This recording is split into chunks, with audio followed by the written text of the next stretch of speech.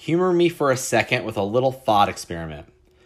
What if I told you I found a special shopping mall that will give you free rent for the next 3 years if you decide to open a store today?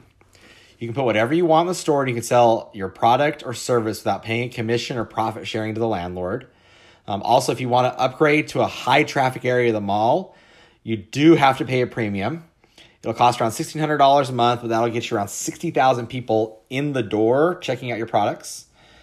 Most businesses that decide to access the high traffic areas do anywhere between $90,000 to $120,000 revenue.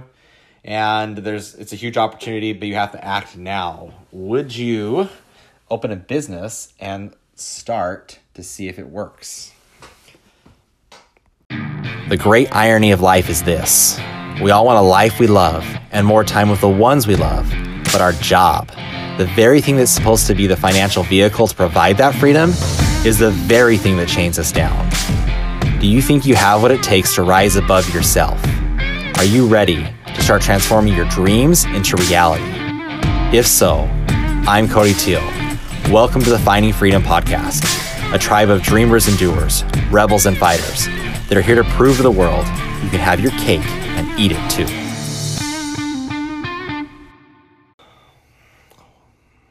What's up, my podcast people? What do you think about that thought experiment? Like, what are your thoughts, right? What if you had the chance to open a store that didn't cost you any money for rent and got you free people in front of your store? And if you wanted 60,000 people in your store, it only cost $1,600, $1,500. Wouldn't that be an amazing opportunity? Wouldn't that be wouldn't every retail owner jump on that? Man, get 60,000 people in your store a month for only $1,600 and you don't have to pay any commission.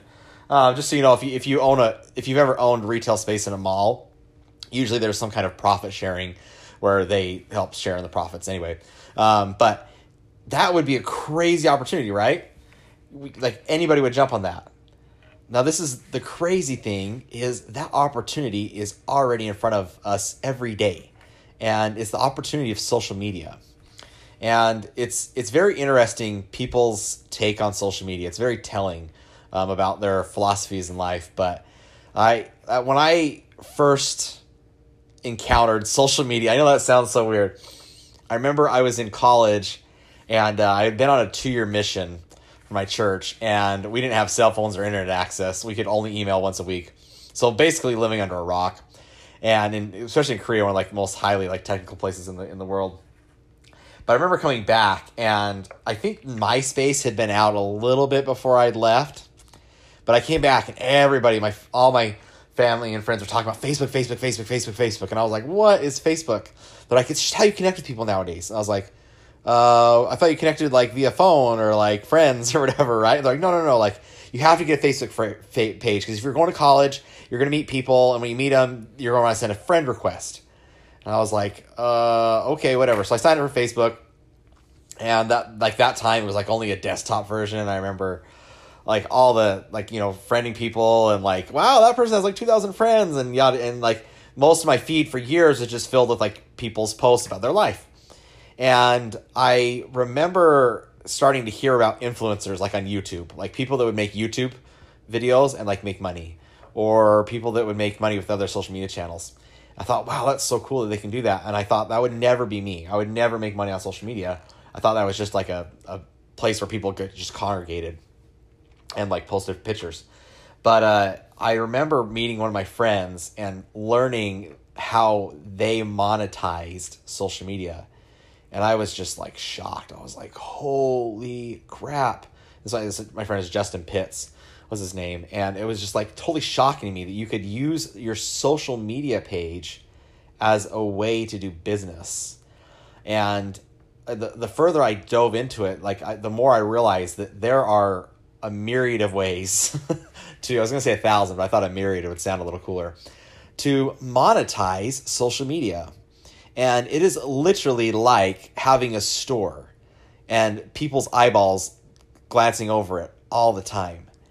And I thought that was just so fascinating that concept of once I understood like, oh, social media is where people's eyeballs are. Where people's eyeballs are, they buy. And that like really changed the way I do business and the way I look at social media. Instead of like this place where people just post pictures or this annoying thing where people get all political, I noticed that it's actually a place where people learn and buy, like learn other stuff, get educated, and also buy products and services and trade. And that was about a year and a half ago when I learned that. Well, actually about 2 years ago. Anyway, it's been a while, about 2 years ago. And it's totally taken my business off to the place I never thought it would be, and also my personal income. And so I don't want to have a super long podcast discussion, but the most, because it'll get like lost in it, but I want you to like start to think of your Facebook feed or your Twitter feed or your Instagram or whatever as a storefront and as a way for people to purchase and sell goods.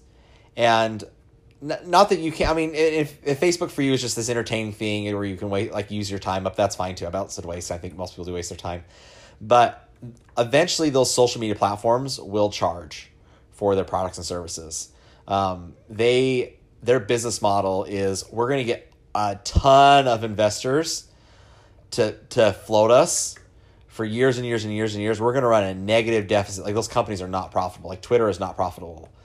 But Twitter understands that the longer it waits and the more users it can get, and all the social media platforms work like this, to charge their users, that once they're at a certain critical mass, they can flip a switch and start charging their users, and then they can monetize like crazy. I mean, think about YouTube. YouTube's a perfect example of this. YouTube was free way to upload your videos, and people uploaded videos like all the time, and you didn't have to watch a commercial, you didn't have to pay a like membership fee, you didn't do anything. And they got a humongous video database, and then what did they start to do? They started putting like ads on the sides, and then they started charging for ads in the videos, and then now they're having like YouTube Premium. And so they went for years and years and years and years in the red, but they understood that if the investors understood if they had a platform where people put their attention, they can monetize that, because that's where their attention is focused.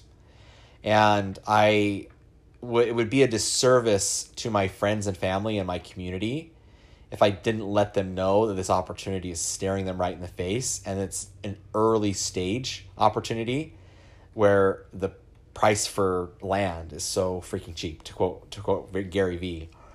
And so it's worth you thinking right now, do I want to use that as a platform to help grow my business and help build wealth for myself or not? And if not, that's fine too. But it's a huge opportunity, and I think you definitely need to consider the value of social media in your own life and your business. And if you ever want to learn more about how to monetize your social media, I am more than happy to help you with that. Ever since I decided to monetize social media, it's literally made hundreds of thousands of dollars of difference in terms of income for my own life. So it's worth taking a look at. It's an amazing opportunity. And there's plenty of us out there that are more than happy to teach you the ropes to monetize it. So think about that. Have a great day, and I'll chat with you guys later.